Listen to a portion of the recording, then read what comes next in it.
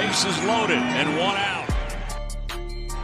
Oh my God! Deep to right field, way up there and way out of here. Second deck walk-off home run, grand slam. Welcome in. We are back. We're talking early struggles. We have some playing time concerns as always. We also have me losing my notes to start off the show, but we are going to dive right in as soon as I pull those notes back up because we have a lot to talk about. And the first thing we are going to discuss today is going to be none other than the good old Cardinals lineup. We're diving right into the fun stuff here. I don't understand what's going on with Tyler O'Neill, but what I do know is that Tyler O'Neill is not getting the playing time that he probably, I would say, arguably deserves. Now, he has played 3 straight, so you're thinking, Mike, what the hell are you talking about? He's not getting playing time. Well, those 3 starts in a row came with the fact that multiple players had days off. For instance, this first start was with Burleson at DH because Goldschmidt had a day off. This start came with Walker out, and then this start came against the lefty. And we know O'Neill's going to play against lefties because guys like Nootbaar don't start against lefties. Burleson won't start against lefties. That's why Carlson was also playing yesterday's game. And Carlson playing center field, and then you have Carlson playing center field here as well, over Nootbaar playing right field, and then Nootbaar playing center field over O'Neill. O'Neill's initial path to playing time was winning that center field job exiting spring. So the fact that he's no longer doing that, no longer in the in center field, that kind of concerned me because I'm like, well, that was his spot. And the 2 starts when Nootbaar returned, they threw Nootbaar right into center field, and Nootbaar started 2 straight there. And these are both against righties. Not only is it both against righties, but this lineup also had Burleson healthy in the field for both games. I know he has a little nicked up. That's why the DH start happened for 2 straight because he's a little nicked up right now. But Burleson against righties was in. Then you had Nootbaar obviously in, and Walker obviously in at least one of them. Oh, here he is. So those are the 3 starting outfielders it looks like right now. And then O'Neill again plugging in holes as a 4th outfield / utility, / weak side platoon bat. So Tyler O'Neill, although deserving, I think he's still in the doghouse. I think you saw O'Neill, he's like, I think a 3-game hit streak now. He's hit safely in 3 straight. Overall in the year, not having a terrible year either. I don't know what's going on here. Maybe Burleson's just getting extended looks because he's earned it. He's even hitting second over Nootbaar. So all things considered right now, although O'Neill is earning it, I don't know if he's going to suddenly just keep going. Tomorrow, they have an off game today. So the big thing here for O'Neill, we're watching it like this. We're watching tomorrow's start because tomorrow's start, you have a day off for the Cardinals. Everybody should be healthy, rested, and we should get a full legitimate look at a righty again. And if O'Neill's in, obviously these 2 sits that he had won't necessarily stick. However, but that's the thing. So, however, I'm kind of thinking this might be more normal, and that's unfortunate for O'Neill's playing time. That might limit O'Neill to 3 to 4 games a week moving forward. Platoon / 4th outfield role isn't very fantasy friendly, but we are still watching. The playing time has been there, but again, we mentioned why. I don't think we can react. Like, we're not dropping Tyler O'Neill by any means. And the next guy we're going to discuss here is going to be good old fan favorite here in general, seems like, is Alek Manoah. Now, StatCast is blue, and whatever. No, I don't really care about sliders, honestly. But what I do care about here with Manoah, he's allowing a ton of hard hits, which is what I wanted to highlight here. So that's an issue. He's 27th percentile hard hit rates. But not just that, we're seeing a bunch of this issue. You see that slider, you see the sinker, you see the 4-seamer. You know what you're seeing here? A lot of issues commanding and controlling his pitches right now, which shows, again, the walks are an issue. He's not inducing as many chases and swinging strikes. And those are not only are those lower than usual, but they're overall below average as well. Unfortunately, what you're seeing here from Manoah is actually being earned. He is struggling. He's not playing well. And he's doing nothing in terms of producing in the underlying metrics that suggest anything better is going to be coming. He needs to get these walks under control. Look at this walk rate. It's obviously it's what it is. It's weird because you're seeing this walk rate, the strikeout rate being lower than ever in his career, the walk rate being twice as high pretty much as anything's ever posted. Hard hit rate 14 points higher. You would think there's regression coming, positive regression due to his track record. But it's only going to happen if he can stop leaving the ball in the zone as much as he is. It's a huge issue right now. For those watching on YouTube, you're seeing the graphic here. You're seeing how much he's leaving it in the zone.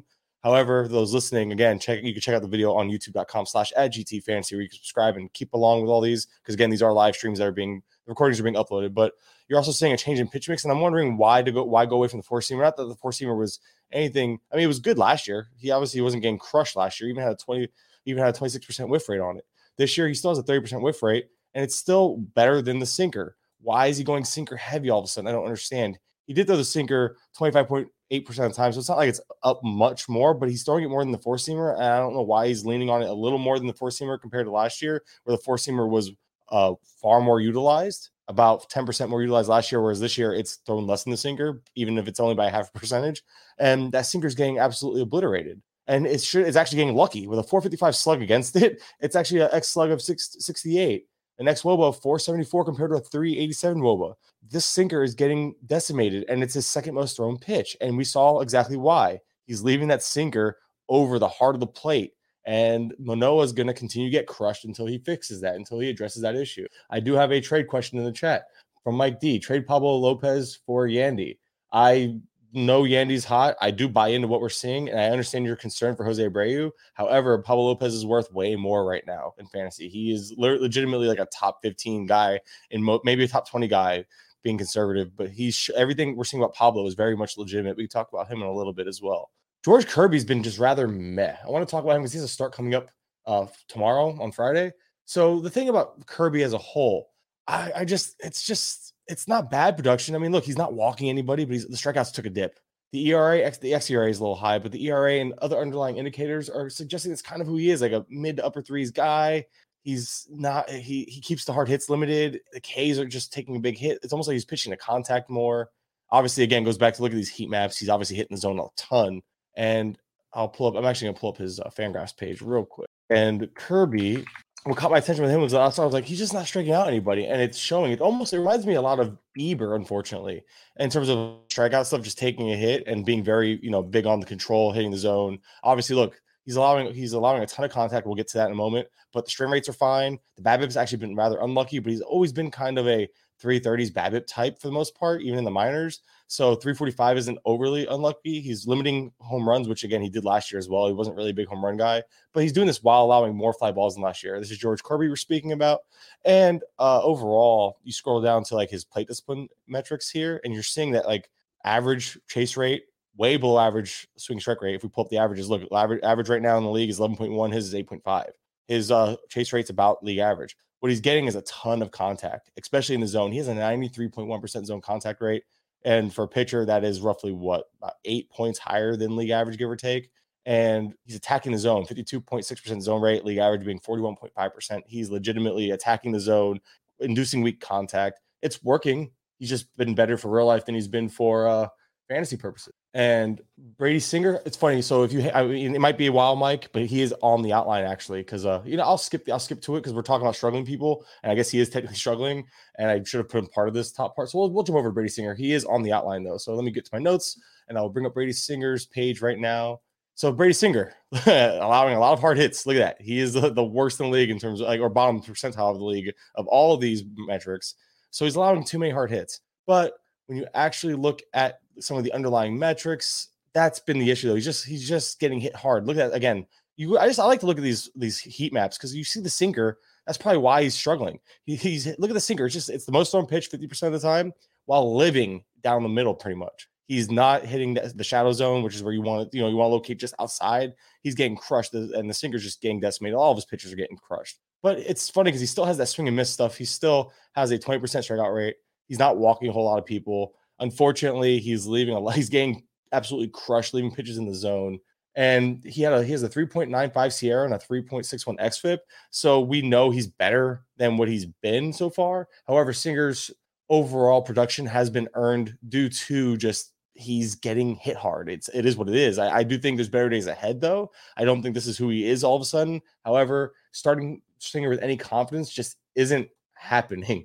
It isn't something you can do right now. I wouldn't be starting him with any real confidence. And that was Brady Singer. We're gonna go back to George Kirby we talked about. Singer. Lance Lynn, he's the guy that a lot of people are discouraged about, and a lot of it is the same thing. If you look at Lance Lynn, he's allowing too many home runs, and the hard hit rate is also very low, it's very high. Sorry, he's in 17th percentile of hard hit rate among starting pitchers. But what you're getting, strikeouts are still there. Walks are an issue. This is the first time he's had a 9% walk rate since what, 2018? So that's another thing. He's not locating well. It shows he's missing in and out of the zone. However, Lance Lynn is still getting the strikeouts. So once he is able to get location better in terms of locating the ball better and not missing the zone, again, four-seamer, not down the middle, but up in the zone a lot. It's hitting the inside of the zone. And let's see how it's actually performing this year. The four-seamer getting absolutely demolished. I mean, he's a little unlucky with it in terms of the batting average against, but the WOBA and xWOBA and the slug, all that's been pretty much earned. It's still getting absolutely, like I said, absolutely demolished is the only word you can really use for it. Nothing really changed in the profile, though. Same pitch mix for the most part. The underlying metrics were also rather favorable for him, if memory serves. He has a 404 BABIP. I actually have his Fangraphs page up. So his BABIP is really unlucky, obviously. The strand rate should correct itself a little bit, too. Obviously, he's a career 75.4% walk strand rate guy, and league average is usually right around there as well. So we should see a little improvement there. But we're seeing, again, the home runs are just crushing him right now.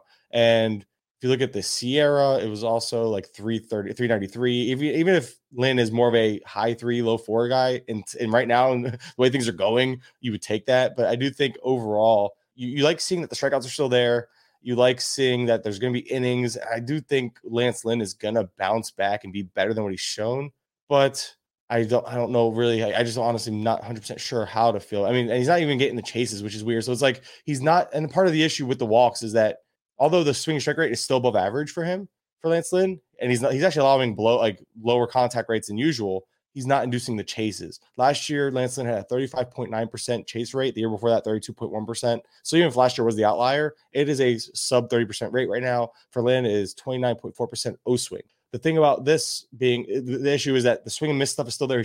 Lance Lynn is still getting the strikeouts without inducing chases. So if he's not inducing chases, either A, he's missing his spots that badly, or B, hitters are just waiting for him to throw strikes, and hitters are waiting on their pitches and getting them.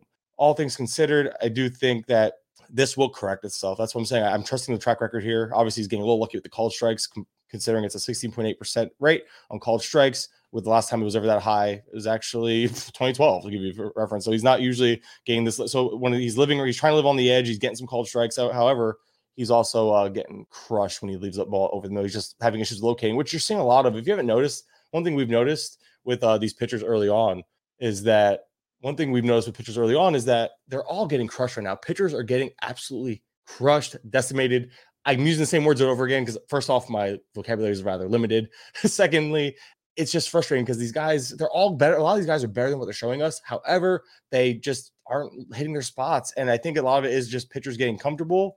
Pitchers are learning to adapt. And the new rules, there's a lot going on. Who knows? Maybe there's a new ball in play. Maybe it's a little slicker. There's some bad weather. There's cold weather games still. There's wet weather. There's a lot of rain we've seen lately.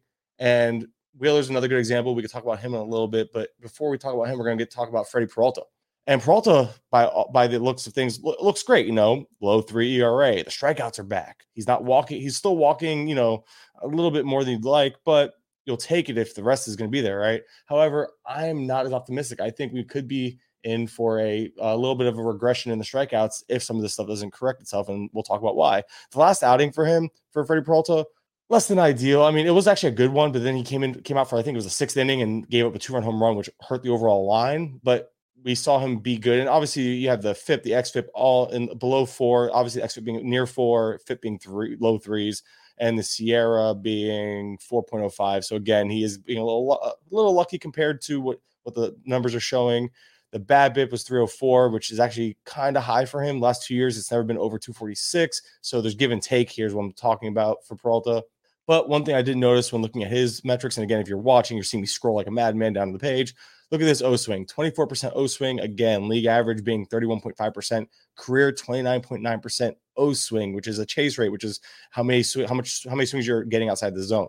Also, the swinging strike rate, a career low 9.5% to this point, with league average being 11.1, I believe it was. He's getting a lot of called strikes, which is carrying that CSW rate overall, but he's allowing more contact than ever. He's in the zone not even as much as ever. That's why it's like he's getting. I think the called strikes are carrying the strikeout rate, and if he's not inducing chases, if he's not inducing swinging strikes, I think Peralta's K rate is due to regress if those don't pop up along with what we're seeing in the underlying metrics. But I do enjoy and like the fact that he is performing right now, getting by, and I think Peralta will settle in and still be solid. but it's like if you're in a trades league, maybe he's a sell high. The velocity is also back, which is important to mention. At the right here, it shows right here the velocity right here, four seam velocity. It's up from 92.9 to 95.1 this year, which goes hand in hand with some of the success and more velocity. So I do think that there's a happy medium here. I do think he's closer to the pitcher we're seeing right now than what he was when he struggled. However, just keep in mind that the strikeouts might tail off a little bit if he can't get more chases and more swinging strikes. Next player we're talking about here is Edward Cabrera. And with Cabrera, it's really simple. He is here it is. So he dropped the sinker altogether. We're gonna look at his actual, and for people watching I'm actually doing this like live in terms of like showing people how I get this information on Savant if you're not too familiar doing it. So we're looking at it per game. We're looking at it like per game pitch mixes and stuff, and you'll see there's huge changes. The first two games, not that he threw it a lot, but the sinker was utilized even a little bit. The slider was utilized 5.9% and then as high as 12.9% the second start. He completely dropped the sinker. The slider usage dipped to non-existent these last two starts for Edward Cabrera, and he's really heavily focused on a curveball, four-seam, changeup mix. Now, the fluctuation of those three pitches from each last two starts is notable, but my point, I think the biggest takeaway was that we see some tangible change in terms of production. The walks are down, the strikeouts are always there for him, but we're seeing him actually succeed these last two starts with a kind of like okay, we're gonna drop a couple pitches and just focus on a 3-pitch mix versus having 4 to 5 in the arsenal. And sometimes less is more, especially when you have a changeup with a whiff rate of 54.2%, a curveball with a whiff rate of 50%. That was last start, I should say, not overall. And it works for him. I guess that's what I'm getting at. It's been working for him. This pitch mix has been working for him, and that's kind of a big deal. And we're gonna look at the overall pitch mix on the year, and the changeup. Still a solid 38.7% whiff rate. The curveball, a very strong 42.5% whiff rate. And he's utilizing them heavily, 25% of the time for the curveball, 35.2% of the changeup. And the fastball sits in the middle with a 33% usage rate. And he's leaning heavily on changeup, curveball, and having two off-speed pitches being what composes up like 2/3 of his arsenal, basically. You like to see that in today's day because, seeing on with a fastball, like it's a fastball these days is just very hittable. Most hitters do hit it, but his slugging percentage is 714, X slug of 408. He's been rather unlucky. Woba 514 on the fastball, X Woba 386. So although the fastball isn't necessarily a strength, it is better than it has been as long as he doesn't locate it here. If you're looking at this again, if you're watching the graphic, you'll see that he's Cabrera's locating the fastball up in the zone, which is where you want it, but he lives in the zone a little bit. But you're seeing a bunch of another hot zone right next to it that's kind of living off of the zone a little bit. And I think that's where he would prefer to live than here towards the bottom end of that hot zone that is going to get crushed. But I think the fastball is going to see better days. I think Cabrera correcting the walks was huge, and we've seen 2 straight starts now where the walks have been like 2 or less. I think Cabrera is a solid back end starter with a SP3 upside is what I called it yesterday. I don't know if there's room for more. I think there's too much inconsistency to call for more than Cabrera being a SP3. Alec Bohm is showing some power gains here early on. Now there are going to be some ups and downs here with Bohm because Bohm, although it took him, I think I tweeted out yesterday, it took him like 70 play appearances, give or take, to get the 3 home runs. Last year it took him over like 140. So basically half the time he took about half the time to get to the same amount of home runs, from the start of last year, from the start of this year. However, Bohm, it's going to be an issue because Bohm has, he could barrel with the best of them. His hard hit rate is the highest of his career. The barrel rate's the highest since 2020. The on the surface, you look at the pull rate. Oh, the pull rate's up. Great. The fly ball rate and line drive rates are good. Line drive rates it's actually like an elite line drive rate. If it sustains, he is a good line drive hitter. And Bohm's batting average being over 300 isn't an accident. The dude can hit for average. When you look at what might stop the power from fully breaking out, if you go under Bohm's splits and you look at his pull rate, and the pull ground balls are still very high. He has a 65.2% pull ground ball rate. Meanwhile, the pull fly ball rate is only 13%, and that's going to be an issue in terms of producing consistent power and really having that power breakout. That was the big issue with Bohm last year. He can elevate the ball, get hit a ton of line drives. He's going to hit for good average. The home runs are capped while he's not pulling the fly balls.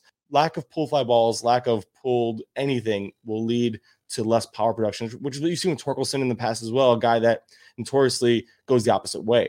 And I think Bohm's power is good enough to hit about 20 home runs, maybe push 25. But the issue is that that's the cap considering the approach.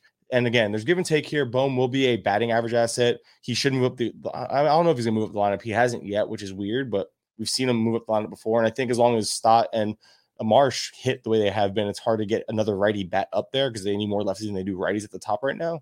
But like I said, I was just looking at Bohm, and that pull fly ball rate is the fact that it's so limited and it's been consistently a limiting factor for him is why I don't necessarily buy in to the power being a full breakout, but we are seeing power improvements. And part of it could just be the fact that he put on that extra muscle, put on that weight, and it's helping the opposite field stuff, get out, and the center field stuff, wherever he's getting those fly balls, getting them over the fence. Jameson Taillon's having a nice little strong start to the year. Nice, I shouldn't say little. It's a pretty notable start on the season. And what we have here for Taillon is the strand rate is probably going to regress, but positively, actually. So he might have some better luck coming his way. And the BABIP should regress. So it's funny because, it's a 4.50 ERA, but his last start was, I believe it was his last start that kind of caught my attention. I went digging, and strand rate, 57.9%. League average, again, being about in the mid-70s with a career 74% strand rate. So that's normal for him. He should get better there. Hasn't given up a home run yet. So obviously there's going to be some give and take here. He will get more strands. He will probably the BABIP should decrease because he's a career 296 BABIP, not going above 276 each of the last 2 years. However, 357 right now seems rather unlucky. And all the indicators show him no higher than a 4. Okay, a 4. Oh, that's an ERA. No, a 382 Sierra. So yeah, the highest indicators is xFIP at 4.12, but the other three, the xERA, the FIP, and the Sierra are all sub 4. But regardless, you draft him to be kind of this back end guy. And he's giving you at least the strikeouts right now. Career high 19.4 strikeout minus walk rate. That's great. However, with Taillon, the thing about him was another guy that's getting these strikeouts without really getting the swinging strikes or the chases. He's getting decent call strike rates, but he's still not doing that well. The CSW is only 24.2%. It's below league. It's below his average and below league average. So I don't understand. He's allowing contact. I'm not sure the strikeouts. I think the strikeouts are kind of fluky considering the lack of chases, lack of swing and misses. He did change up his pitch mix. Obviously, it's been a big deal. He added a sweeper. I believe it was. Is it the sweeper that he added? Yeah, it is. And he's throwing it 12.6% of the time. Overall, just revamped it. You have the cutter he's throwing majority of the time right now. The four-seamer he's leaning on against lefties compared to overall last year, which he still threw mostly against lefties last year, but overall he leans on it less, about 12% less. Sinkers, again, if you just look at these two things, he's just a complete revamping of the arsenal. But Taillon, more still in that streamer territory for me. Not a guy I'm going out trying to buy low. I mean, I'll buy low on him because, again, people are probably seeing the ERA numbers. How many wins does he have? I know I'm scrolling. I'm just curious. I don't really think wins don't matter, but he's 0-2. He could be a guy that's probably better off in deeper formats, a guy that you can just go out and plug in. But he's overall, there's better days ahead. I just think there might be some give and take. He might lose a little bit of the Ks and gain some better ratios in the process. That's just what it seems like in the profile. Let's talk about Anthony Volpe. I tweeted about this morning. Don't mind my DMs. But Anthony Volpe is looking good in the leadoff spot. If you look at what's going on here in the leadoff spot, 5 games so far. Again, very small sample, 22 play appearances, but walking as much as he's striking out, both at very strong rates. Batting .278 with a .909 OPS, batting first in that lineup. 401 WOBA, 162 WRC plus. He's led off 3 straight and 5 of the last 7. This is the tweet I tweeted out this morning, so I'm reading it straight from it, and you're watching him hit a home run.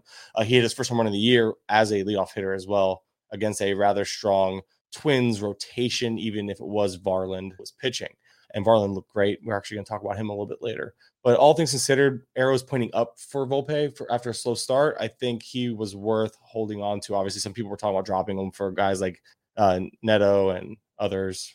He was a hold for me this whole time. So far, it looks like he's coming around. Tyler Mahle, a guy that I feel like we're just kind of underperforming. I do think he's going to be better than the 4.11 ERA he's had to this point. But Mahle, his big issue has been allowing too many hard hits as well.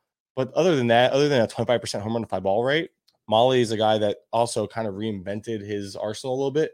A lot more sliders. Last I checked, it was, like what, 18%? I think I have the numbers, what I wrote down, but things changed. I write these numbers down and then they have one start and change things up. But last I checked, it was 18% change in the slider overall usage, and it's now the second most thrown pitch this year compared to being the fourth most thrown pitch. He went from a 4 pitch mix to more of a 3, obviously pretty much getting rid of that cutter that he was throwing over 12% of the time, almost 13% of the time. Mahle threw that cutter. Now it's 1.5% for reference. The split finger, obviously about in line with last year, but it's really been a 4-seam slider splitter in that order. The pitch mix he's been really focusing on, and with it, we've seen Mahle kind of bounce back again. We're talking about a guy that the home runs are hurting him. The strikeouts have been there. The strikeouts are actually in line with the 2021 season, which Molly was great in Cincinnati those 2 years that we really liked them. Had a little bit of a down year last year. Now the Twins have pretty much become known for pitching. All of a sudden, when the Twins are absolutely crushing the pitching side of things,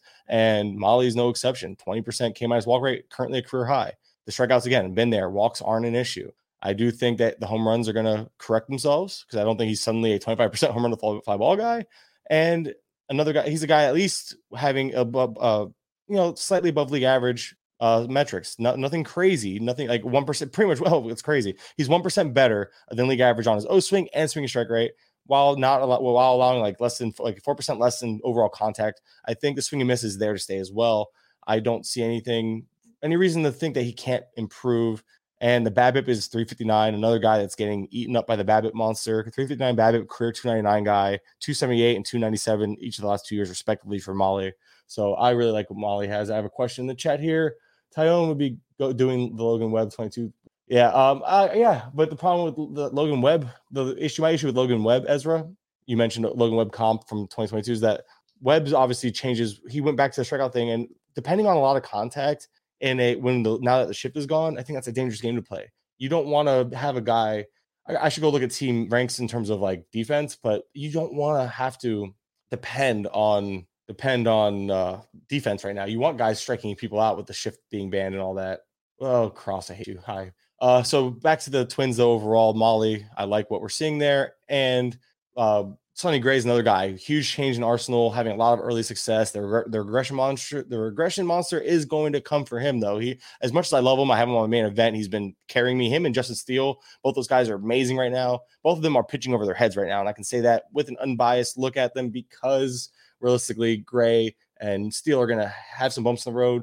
But what's encouraging about Justin Steele, which is not even on my outline, so we'll get to Logan Gilbert here in a second because he's who I pulled up. But Steele, the thing about him is that he's continued over with that heavy two-pitch arsenal. And it's funny because, Strider's a two-pitch pitcher, and you can't put these guys in the same sentence because they're not the same guy. Strider is head and shoulders above Steele, but Steele's really flourishing with a fastball slider combination. That's pretty much all he's throwing. He started that last year in the second half, had success for those few innings, got hurt, came back, lost all that hype because Wesneski took it over, and then Steele turned around and he's having that success featuring the same exact mix that got him the success in the first place while having the ability to throw, I think, upwards of 5 pitches anyway. But he doesn't throw them nearly enough. He just depends on those two and it gets him by. And so far, so good. So enjoy the ride there. But Logan Gilbert, I just want to mention something I thought was fun, interesting with him. I think he's getting more comfortable with the splitter because if you look at it, 4 straight starts, that splitter has ticked up. Yes, I already changed it over, but if you look at 9.4, 9.9, 14%, and then 20% usage on the splitter, while he slowly gets rid of the curveball. That splitter, which he added in the offseason after going to Driveline, Gilbert has slowly incorporated it more and more into his pitch mix, as high as 20% in his last start. And with it, we've seen the strikeouts be really strong for him. It's a 31.1% strikeout rate, only a 4.4% walk rate. He got last outing, he did get tagged from the long ball a little bit, but the hard hit rate is the lowest of his career to this point. The xWOBA is top 10% of the league at 241 overall, even with a 267 WOBA. So he's technically a little unlucky right now. But all things considered, you're liking what you're seeing from Logan Gilbert. He's taking that step forward, I think, whereas Kirby hasn't quite turned that corner yet. Whereas Kirby was kind of the favorite of the two entering the year as the guy who would take the bigger step forward. I do think it's Logan Gilbert doing what we hoped Kirby would in terms of that step forward. Also, some people might have been alarmed by the fact that, his four-seamer has less velocity on it. However, I guess I'll pull it up real quick while we're talking about it, but the four-seamer as a whole is actually down on velocity, right? Like, okay, cool. It's 94.5 miles per hour compared to 96.1. That's a big drop, right? However, if you look at the movement profiles, it's up 1.3 inches of vertical movement while being down, I think is a 2.2 horizontal movement. So obviously vertical means up, horizontal means rise. So he's getting more rise out of it, less ride. It's a different profile. I guess it's working for him. I mean, that's why he's throwing it. I think he's throwing it slower because of the added movement. But also, if you look at his extension on it, big thing here. So extension went up. Extension's going up across the board actually on all his pitches. Extension adds to the, I can't think of the word. Wow, the deficit's not the word. It's when you're like kind of confusing people, you're tricking them. This deception is the word. Deception is the word. You're looking at the extension increase for these pitches. So he doesn't have to throw the fastball as hard because he's getting more extension on it. which adds to the difficulty of hitters seeing it anyway. So there's give and take there. Maybe it's breaking even in terms of how the hitters are seeing it, but overall the fastball's played just fine. A little bit of a, hard, it's been hit 514 slug, but the X slug is only 363. The WOBA on the four seam is 380, XWO of 227. He's been rather unlucky with it. I do think that fastball is playing up just fine. And again, it plays really well to complement the rest of his pitches that we see going on so far this season. So all things considered for Logan Gilbert, I really like what we're seeing early. We talked about this player earlier, Louis Varland. I want to talk about him because he's a big time watch list guy. Oh, sorry. Someone's talking about Logan Webb in the comments real quick. Webb's slider pitch movement profile has changed since 2021. Yeah. So the slider, also there was something else. He's like locating his sinker up in the zone this year, I think it was. And so we're getting the Ks this year from Webb. I looked into him a couple of shows ago. He's purposely, what he's doing in his profile is obviously gearing more towards strikeouts, and it was working. It has been working early on. That's why Webb's strikeouts aren't an accident, Ezra. I do agree there. I do think that's why the strikeouts have been up early, and that's why I think they're going to continue to stay there. I think Webb made that. I think Webb purposely made that change in his attack and what he's doing. And like I said, we talked about him a couple shows ago. I don't have the specifics obviously right in front of me right now, but yes, what Webb is doing, the strikeouts seem to be here to stay. So Louis Varland, I wanted to bring him up because this is what caught my attention. Look at these velocity gains. We're talking at least, yeah, okay. So we're talking big. Look at that, 393, almost 3 full miles per hour on the fastball. Absurd. The cutter, 2.5 miles per hour. The changeup, off speeds on the like a changeup, you don't really care. You actually want to see a larger. But these, now that we have, it's still 10 miles per hour, 11 mile per hour difference between the four seam and changeup compared to I think it was 10 last year. It's still not much there, but the slider itself, the slider was also up big time with a little over 2 miles per hour on that. He looked great. Outside of those back-to-back home runs in the first inning, Varland looked every bit legitimate like the rest of this rotation has been. I'm really curious to see if we get, I haven't even looked into the pitch mix movement changes, if there has been any. A lot less vertical movement on the slider. Whatever, I'm getting ahead of myself. This is stuff I should have done more of off. Before I record, I was just curious. I just noticed this about Varland. I wanted to talk about him as a big-time watch list guy, just based on the fact that you see what the Twins are doing with their pitching staffs. Not to mention, Varland offered, 4-pitch mix, throwing all four at least 16% of the time, while upping that velocity tremendously and looking good in the process. I do think Varland could be a streamer if he gets a bit of run later in the season. A guy you need to keep on your watch list. You can't in redraft formats. The issue is you have Bailey Ober there. You have what's his name coming back from? He's on a rehab right now. That Winder, I think Josh Winder, right? Is his name? I apologize if I got that wrong, but he's a guy that he's part of this mix that could be called up. And if there's an injury, which, the Twins pitchers have had in the past, Varland becomes a very interesting player. Or if Varland is dealt and gets a starting spot on another team come mid-season, he's a guy you pick up because of the promise he showed in the one outing against the Yankees. And we talked about Brad Keller a little bit, or I think I meant to.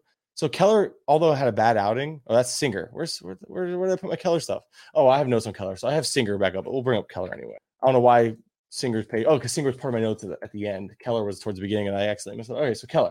So Keller obviously had a rough outing the other night, but what we do like to see here is new sweeper, new curve, or the sweeper. Sorry, the sweeper's been there. The sweeper's just not being utilized heavily. It's the curveball. He's utilizing 26.9% of the time, has a 32.8% whiff rate on it. And it's, like I said, 2 new pitches, and that one's being utilized more heavily than any other new pitch than the sweeper. And in general, it's the second most thrown pitch after not throwing it at all last year. I know last outing wasn't the greatest. He struggled with walks, and he has been struggling with walks all year so far. But I don't know. I also like what we're seeing with the strikeout gains, and he's a streamer. There's no two ways about it. He's nothing special, but Keller's always shown flashes of promise in the past. And what I like about Keller here is that he's just making these changes, and that we've seen promising stuff in the past. I do think he's still more of a streamer. I know Eno really likes him. I don't have any real confidence starting him week in, week out, even in deeper formats. But I do like that we've seen him stay healthy. We've seen Keller have those flashes, as I mentioned. I do think that there's something here with that new pitch mix that at least early on teams haven't quite adapted just yet. I think you can get some good starts out of them. I know Robert asked if we missed the Wheeler breakdown. No, I'll do a Wheeler breakdown right now though live and see if I see anything worth mentioning. I like to start. I'm just kind of going behind the scenes of my process here of what I like to start with. And for some reason I'm having issues. It's lagging. Okay, so here's Wheeler. I'm also pulling up his Fangraphs. So I usually use 2 sites. I use Savant and Fangraphs. And what I'll do here, Savant. So right here, just looking, I don't even look at the sliders. I skip the sliders altogether. I kind of skip all. I look at this like, okay, look, Woba, X Woba. You can see there's like a 50-point difference already. Some bad luck. I know he's had some bad BABIP luck, I believe, too. Like, look, he hasn't even let up a barrel this year. That's pretty absurd. The fact that he hasn't even allowed a barrel and still gotten lucky. But we look at his velocity. The velocity is right in line with last year. The sinker, everything. So sinker's down a bit, but the fastball is in line with last year. The slider, where's the slider from? It's actually up from last year. I don't know. I'm looking at it in the whiffs. He's getting 47.6% whiff rate on the slider. The fastball still getting whiffs. So, okay, it's not a stuff issue. I'd have to go look at the stuff numbers, obviously the stuff plus numbers, but it's not a stuff issue. So we go here. I'll look at, okay, look, he's been unlucky with strands, a strand rate again. Left on base percentage is pretty much your strand rate. And it's been rather unlucky. His ground ball rate, lower than usual. The home run to fly ball rate, he's not even getting hit. It's not even home runs. It's just, it looks like it's, and BABIP, 367, career 298, and a 287, 288, respectively, the last 2 years. Is the shift hurting him a little more? He's getting the strikeouts again. Obviously, he's walking a little more than you like. But maybe he's walking more because he's trying to induce more whiffs or chases in order to not let the ball hit the ground, because obviously bad BABIP luck. But overall, bad luck strand rate, bad luck bad BABIP, or bad luck BABIP. I do think that's where you're going to get these fixes here, because obviously if you look at the underlying metrics, yes, the xFIP is 406, but you also have a FIP, xERA. One's a sub 3, one's barely above 3, and then let's look at the Sierra, one of my favorite ones to go to here. Still 3.92, but if you're giving me like a mid to high 4 ERA or high 3 ERA right now, that's a win. But at the end of the day, all this really suggests is that he's pretty much almost a full run better than he's been, is what I'm getting at. Because there's it's still early, so somewhere in the middle of all these underlying metrics is the truth. And I don't think the 4.79 ERA is going to be something that sustains itself. And if we look into let's look into the plate discipline stuff. So he's not inducing those chases. So that's what I'm getting at. Maybe he's trying to, and that's where the walk is coming from, because he's not getting the chase rate he usually gets. I'm wondering if are the numbers off this year? Because I feel like these are some notable pitchers. And this is a guy that's 36%, 35.2%, 36% each of the last 3 years, respectively, with Philadelphia on the O swing. Only 29.5%. Is there some stuff being misread here on the? We can go back to his. I'm gonna go look at it real quick on his. See if the chase rate on Savant, what that's showing, if I can find that on the fly. The chase rate the chase rate there's also low. It's 25.4% on that. So he is not getting the chases like he normally does. That's part of the issue. Maybe that's why the walks are up.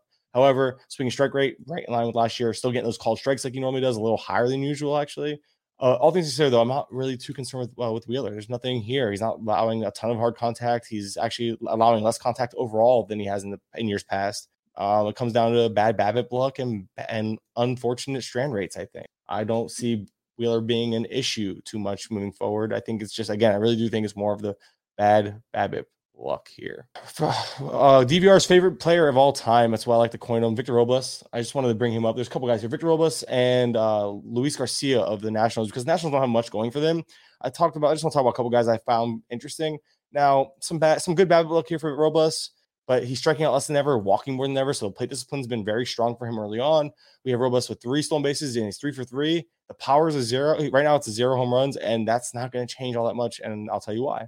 Barely barreling the ball, 1 barrel in the year, 2.1%, a 25.5% hard hit rate, which is pretty much in line with what he does.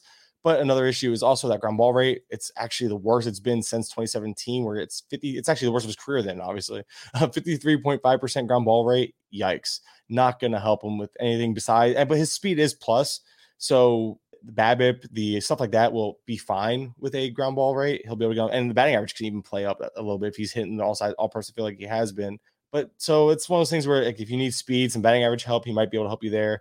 You're seeing gains in contact rates. He has best contact rates of his career across the board as of right now, while having the lowest amount of those call strike rates are actually in his favor too, but the lowest amount of swinging strike rate in his career, and chasing the least amount. He's chasing the second least amount of his career to this point as well. That's Victor Robles I'm discussing, and a guy that's just like, he's rather meh.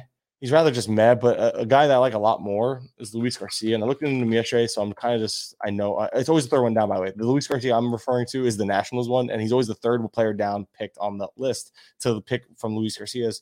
And the batting average has been rather bad, but we're talking a 214 BABIP, an 8% strikeout rate, and a 4% walk rate. The walks aren't there, but he does not strike out a lot, and he never really has. So we saw 2 home runs early on, bad BABIP luck.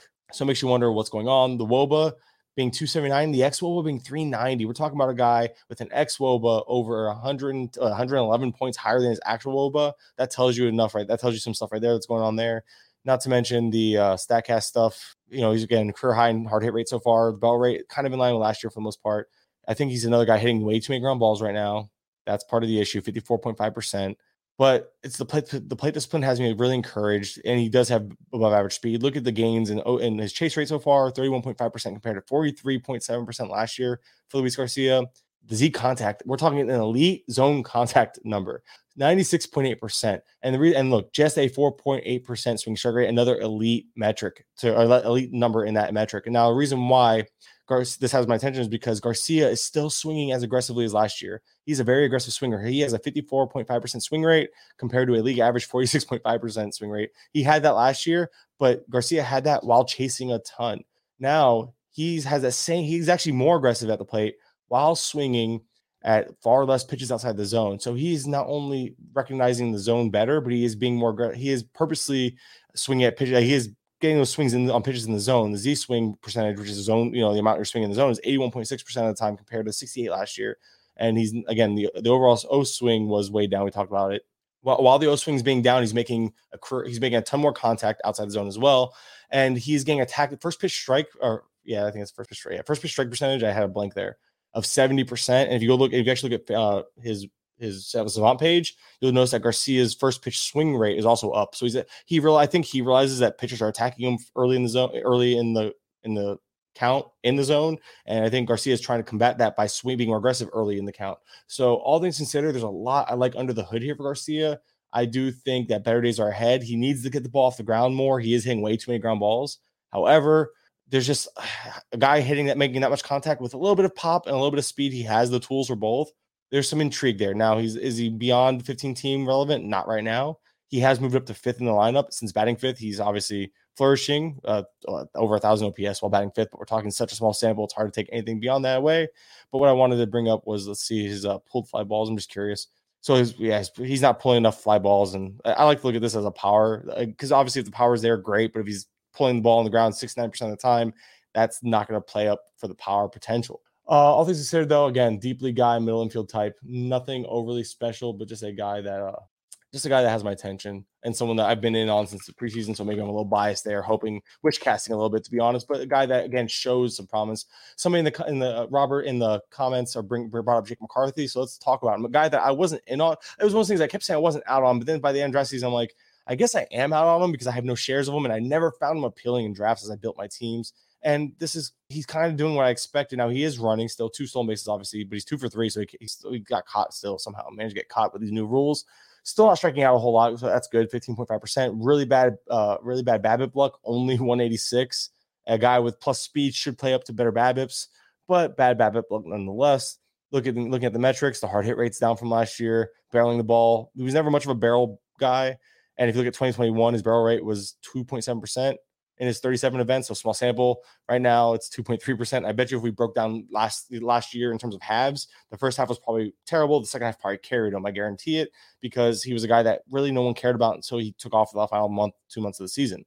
46.3% ground ball rate, still a bunch of ground balls. Not as much as last year, but infield fly ball rates spiked as well. It's just the profile is whatever. It's we're going to look at the other stuff too, the plate discipline. So he's not chasing a whole lot. Again, elite zone contact and really strong, probably near elite. I'd say pretty elite swinging strike percentage. So he's not missing the ball out. He's hitting the ball in the zone, but it's the lack of quality of contact, I think, if really hurting him right now. The ground balls. I don't think he's not much of a quality of contact guy, though. I think he's going to run through hot stretches. A guy that hits the ball that much in the zone, a guy who doesn't chase a whole lot, and a guy who doesn't have a lot of swinging strikes. I think that it's usually a rather safe profile. So a lot of his misfortune is the bad BABIP luck being, we're talking 183. That even on the low end, if McCarthy was like a 324 BABIP guy, which he was in 2021, that should still play up to a better. But even with that year when he did that, he was striking out a lot more. He's not striking out nearly as much. I would expect better days ahead. But we also see him not playing every day. He hits towards the bottom of the lineup. McCarthy does. Yeah, and I agree. Robert mentioned that he was rising so high in drafts. Yes, McCarthy was a very high riser in drafts. He was a guy that people wanted all of, and what it was is you either bought into the second half being who he was or you didn't. And I tend to be a little more pessimistic these days in second half breakouts because they've burned me in the past buying too highly into them. When the price outweighs the skill set for me, I feel like there was a real big potential for bust, and it's still too early to say he's a bust, but by the way, but so far it is. If you want to take an early victory lap, and I'm saying that with air quotes for those listening, technically, yeah, I could take one. I'm just not, because again, there's some stuff in that profile I actually really like, but he's not somebody I'm buying low on in a trade league. He's not. If someone dropped him, I'd maybe add him, but I wouldn't be. You can't start him right now. He's a bench unless you absolutely need stolen bases. He's a guy that's rather replaceable right now, and I wouldn't want to drop him in deeper formats and shallow formats. I think you could honestly and probably pick him back up when he gets hot again, but he's just not doing it right now, and it's hard to say. And again, the fact he's not playing every day against lefties, he plays against some, not all, and when he does get in the lineup, it's usually in the bottom third of the lineup. There's a lot just concerning here in terms of McCarthy. Robert asked about Soler. I think Soler is kind of just doing his usual thing. I haven't looked into him because this is what Soler does. He runs hot, runs cold, runs hot, runs cold. And right now he's running hot. Typical BABIP, typical batting average. Strikeouts are actually way down, closer to what we saw in 2021, which is actually very encouraging, because if he could be closer to that version, then he can actually maybe hit 240, 250. Like, you know what I mean? Like, that's where it becomes intriguing, because he already has 5 home runs. We know the power is legitimate. I don't have to look in the power metrics. He's usually one of the top guys in power. The BABIP isn't outlandish. It is the highest it's been since 2020, and he still only hit 228 that year. So I don't know if 260 is a legitimate likely outcome. I think he's closer to 230, 240, but the power is very real. And it's the strikeout gains for me that have me encouraged that maybe there's more to the batting average that meets the eye. Because if he's not striking out as much, obviously that probably leads to a better batting average because he's putting more balls in play. Just too early to say if that's going to sustain or not, because, well, let's compare it to 2021 then, because 2021 was that year for him where 83.6% zone contact this year versus 84.8. Okay, that's rather similar. The overall contact rate is down from that year. The swing strike rate is in line with that year. The chase rate is in line with that year. I think that there's more. There actually is it looks like early on. It's early on. There's more similarities in his 2023 output to his 2021 output compared to the 2022 struggle output, which was the first year of not really a big deal for him, but it was like his biggest contract. It was the first time, new team, new contract. But ultimately, I still wouldn't expect that 267 batting average to uphold for Soler. I am encouraged by some of the things we're seeing, because again, it's closer to the 2021 version than the 2020 version that he was showing to be last year. But there are some things that are still bad, like his old contact is still really low, so it's not going to play. As long as he's not chasing, and he misses on those pitches outside zone, that's fine. However, if he starts chasing more and that contact rate doesn't go up, then yeah, you're going to see the strikeout spike. You're going to see the batting average plummet, stuff like that. So early on, again, it's such an early look. Some of it makes sense at least, but Soler so far closer to the 2021 version, in my opinion. With a little, but again, I forgot what I was going to say. I think I have one more guy I want to talk about real quick, and then we'll get out of here. I put Tyler Wells as interesting. That's all I put. I don't know really, I say interesting in the context of a streaming type, because look, he's not good. Like, he's not special. He doesn't walk anybody, pitches in a favorable ballpark. The Ks aren't going to be a help for him, but the team is playing well. Obviously, some bad luck. I think his stuff plus was 100, and that's what caught my attention because he has decent stuff plus for a guy that no one cares about. He features 5-pitch mix where he throws 4 of them at least 14% of the time. The curveball had a 33.3% whiff rate on it last I looked, but he only throws that. He throws at the least of his pitches. That's pretty much it with him. Is more so look, all the underlying metrics for Wells is okay, he's closer to a mid-4 pitcher, and honestly, I'm not surprised. Right now, it's sub 4 ERA. Right now, it's 3.86. So he's just a guy. He is the true definition of a jag, but in deeper formats. If I feel like you could stream him relatively safely is what I'm looking at. It's kind of a safe streamer. And when I say safe, I mean if he's facing Detroit, if he's at home with one soft matchup and then maybe a tougher matchup, you can kind of gamble. But this is super deep league stuff. I'm kind of touching on with him. It's just just whatever. I'm about to jump in. So that's going to do it for this. I think that's going to do it for this episode, this stream. I'm going to dive into yesterday's Savant stuff. So the Patreon, don't forget to check it out. Check us out there where I put all this information throughout the week, but the next day when it comes out. So, and then the streams, I highlight some of the stuff. So in the podcast. So check us out on patreon.com/GTE fantasy. The YouTube, obviously subscribe if you're new, and I think I'm going to try to go live tomorrow highlighting yesterday's or today and yesterday's content or information. So we'll see if I can get a few more names And I appreciate those that watch. Don't forget to watch reruns, subscribe. It really goes a long way. We're trying to get this YouTube monetized. So shameless plug there. If you're listening, 5-star rating reviews greatly appreciated. But until next time, I'm Mike with the Bases Loaded Podcast / GT Fantasy, whatever you want to call it. And we'll talk probably tomorrow. Yeah, tomorrow.